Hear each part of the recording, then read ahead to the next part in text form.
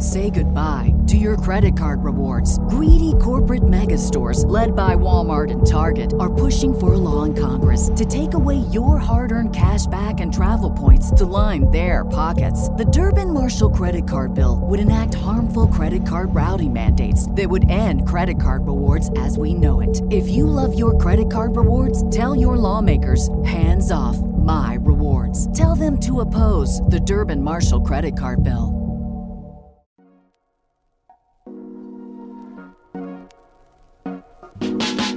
Welcome to the Kottke Ride Home for Thursday, April 29th, 2021. I'm Jackson Bird.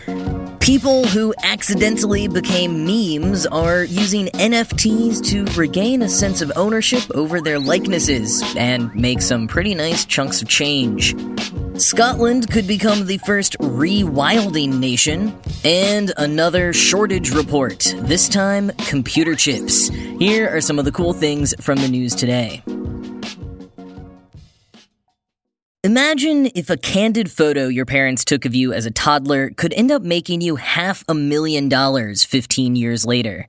That is what happened to University of North Carolina at Chapel Hill student Zoe Roth, but you may know her better as Disaster Girl. She's the little kid in that ubiquitous photo looking slyly at the camera while a house burns down in the background. By the way, in case you have any concerns over that photo, it turns out the house was a planned, controlled fire executed by the fire department. The whole neighborhood turned out to watch, including Roth and her father, who had recently bought a new digital camera, and, well, the rest is history. Roth is just the latest in a string of people who accidentally became memes, intentionally cashing in by selling their original memes as NFTs. NFTs are interesting from an artistic perspective because of how their authenticity and ownership is marked in the blockchain, and also enables the creator to be paid a cut anytime the NFT gets sold. Unfortunately, NFTs also appear to be pretty awful for the environment.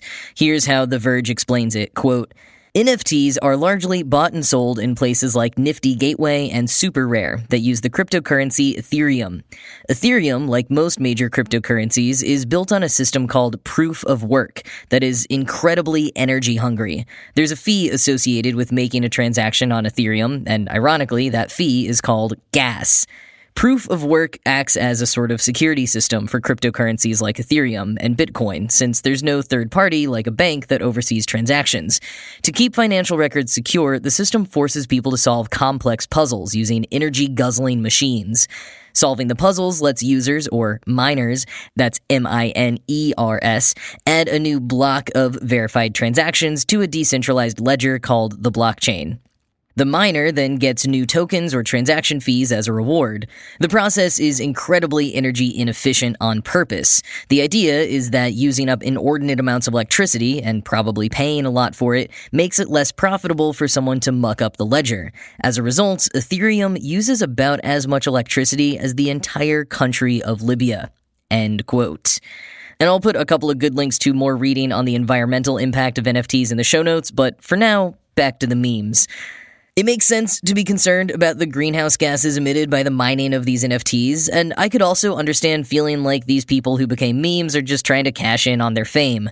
But I do want to offer a slightly different take, which is that more than perhaps any other artists or people online, people who accidentally became memes have the most agency to regain in claiming ownership over their images. BuzzFeed has a whole series on their YouTube channel interviewing people who accidentally became memes. People like Roth, aka Disaster Girl, but also Bad Luck Brian, Success Kid, Blinking White Guy, and more. Some of them, like Roth, became memes over a decade ago as children and are now all grown up. For others, it happened when they were adults, so they still get recognized even years and years later. And they vary in how much they leaned into it and built a career off of it, like Lena, the overly attached girlfriend, and Brittany Broski, the kombucha girl. But despite how positive it was in some ways for some of them, like how Success Kid was able to use his weird internet fame to raise money for life-saving treatment for his dad, almost every episode also touches on the dark side of becoming a meme, and for some of them, it's really dark. Getting taken advantage of, finding themselves in unsavory situations, losing jobs, becoming depressed at the feeling that they don't control their own image or personhood anymore. Because beyond just the many ways their photos have been edited and passed around, a lot of them didn't even post the images online themselves to begin with. Ermagerd Goosebumps Girl, for example, took that photo as a joke with friends, and years later, some friend's brother found it and posted it online without her knowing. So getting to actually declare themselves as the creator of this meme and getting paid anytime the NFT version, at least, is sold is a level of agency most of them have never gotten to experience over their own likeness. Quoting the New York Times, in an interview, Ms. Roth said selling the meme was a way for her to take control over a situation that she has felt powerless over since she was in elementary school. Before making the decision to sell, Ms. Roth consulted Bad Luck Brian himself, his real name is Kyle Craven, and Lainey Griner, the mother of Success Kid. It's the only thing that memes can do to take control, Ms. Roth recalled Mr. Craven telling her, end quote.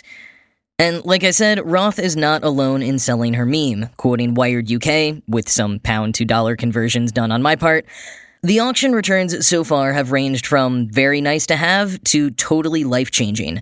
Lena Morris, the overly attached girlfriend, landed 200 Ether in cryptocurrency, equivalent to around $550,000 from her auction on April 4th. Bad Luck Brian, or Kyle Craven, finally saw his fortunes change when he raked in nearly $48,000 worth of crypto. Chris Crocker's Britney NFT took home a similar amount. Scumbag Steve nabbed close to $70,000. They're not all rolling in it. Ermagerd Girl scored around $4,000. Ridiculously Photogenic Guy is awaiting a first bid. End quote. As of recording, Ridiculously Photogenic Guy's NFT is at just over $9,000. And it's not exactly a coincidence that they're all getting in on the NFT game. Many of them share a meme manager named Ben Lashes, and he seems to really believe in the NFT game. He tends to take a pretty modern art kind of perspective about memes in general, but even he noted to Wired UK that it's a lot harder for human memes to make money versus other memes like his former client Grumpy Cat, whose face was plastered all over merch and turned into a movie. I personally will probably always feel a little conflicted about NFTs, but I am pretty happy anytime decent people can get a little money to help them out. Because it's not like any of these folks are rolling in it.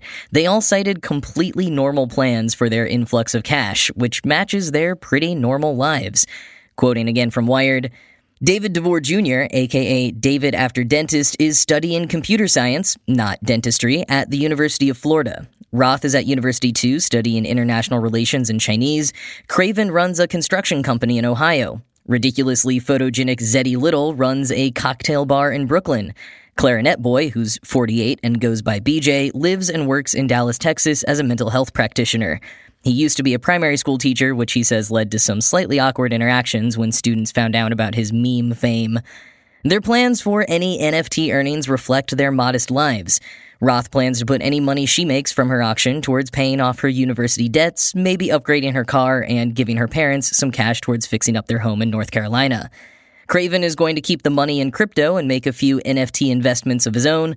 Little says he'll take himself out for a beer if his NFT makes him a few bucks. End quote. And now that she has earned more than expected, Roth says she'll also be giving a chunk to charity. She told the New York Times, quote, "People who are in memes didn't really have a choice in it. The internet is big. Whether you're having a good experience or a bad experience, you kind of just have to make the most of it." End quote.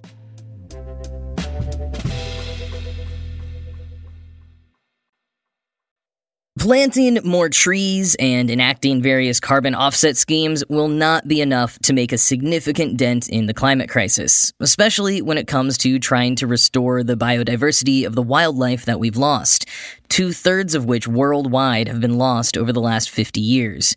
That's why some are advocating for something called rewilding. Quoting Euronews, "The theory goes that by giving nature a little push and then stepping back, we can put a stop to the incredible loss of biodiversity and worsening climate crisis. A classic example of the success of rewilding can be found in Yellowstone National Park in the U.S. When wolves were hunted to near extinction at the start of the 20th century, their prey multiplied.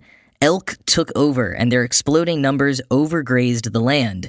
It prevented trees like aspen and willow from reaching maturity. That, in turn, meant songbirds lost their habitat and beavers no longer had materials with which to build their dams. Riverbanks started to erode and water temperatures rose without the natural shade of the trees.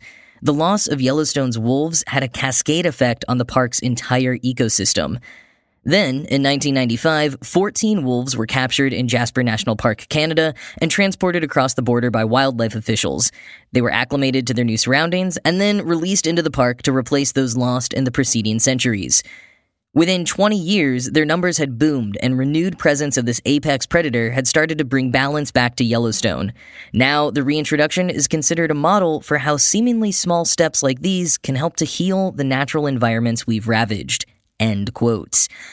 Could this work in other places, like, say, across a whole nation and not just a park? That's the hope of the Scottish Rewilding Alliance, or SWA, who've put together a list of commitments they're urging politicians to agree to ahead of the Scottish parliamentary elections next month. The commitments include rewilding 30% of public land, introducing a plan to control deer populations, which would allow land to recover from overgrazing, reintroducing the Eurasian lynx and rehoming beavers, prohibiting dredging and trawling in established coastal zones, and creating a community fund to support rewilding in towns and cities. Now, while it remains to be seen how many politicians will back the plan or if any of it could ever get off the ground, SWA did conduct a poll of Scotland last year and found that 75% of respondents were in favor of rewilding.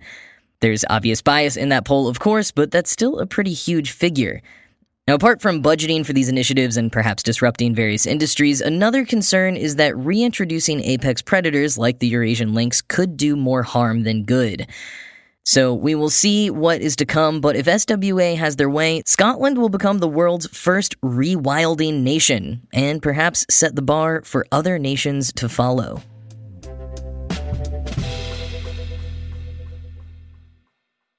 Time for another installment of the Shortage Report. So you may have heard about the worldwide chip shortage affecting the auto industry. Well, now it is finally coming for our computers. So basically, what happened is your run-of-the-mill supply not meeting demand pandemic shortage was exacerbated by a fire at a Japanese semiconductor manufacturing plant back in March, as well as the severe weather in Texas back in February. Major auto manufacturers around the world are halting production, cutting hours, and expecting sizable losses in predicted profits for the year. But now the shortage has hit other consumer goods, namely iPads and MacBooks. Quoting NPR, Apple warns it can't make enough iPads and Macs to keep up with demand, thanks to the global shortage in semiconductors that has already disrupted production at almost every major car company, from Ford to Volkswagen. Luca Maestri, Apple's chief financial officer, said late Wednesday that the lack of supply will cut into sales of both these products and lop off between $3 billion to $4 billion of its revenue in the next 3 months. Computer chip manufacturing requires significant lead time, with much of the world's supply coming from a handful of companies. And during the pandemic, demand for electronics such as laptops and tablets has soared as so much of life went online. End quote. And that demand part is important there, because yes, creating enough electronics to meet demand is going to be tough this year. But the demand has been so high for laptops and cars since the pandemic began that most of these companies are seeing record profits anyways. Maestri told investors this week, quote, "The last 3 quarters of Mac have been the best 3 quarters ever in the history of the product," end quote. And while major car companies are predicting billions in forfeited profits, they're still reporting strong quarters because the low supply is pushing up the price of cars. Even with Taiwan doing what it can to boost production of chips, the shortage and delayed recovery are likely to go on for quite a while. Nokia's CEO thinks it might even drag on for a year or 2. So buyer beware of possible price hikes in the near future.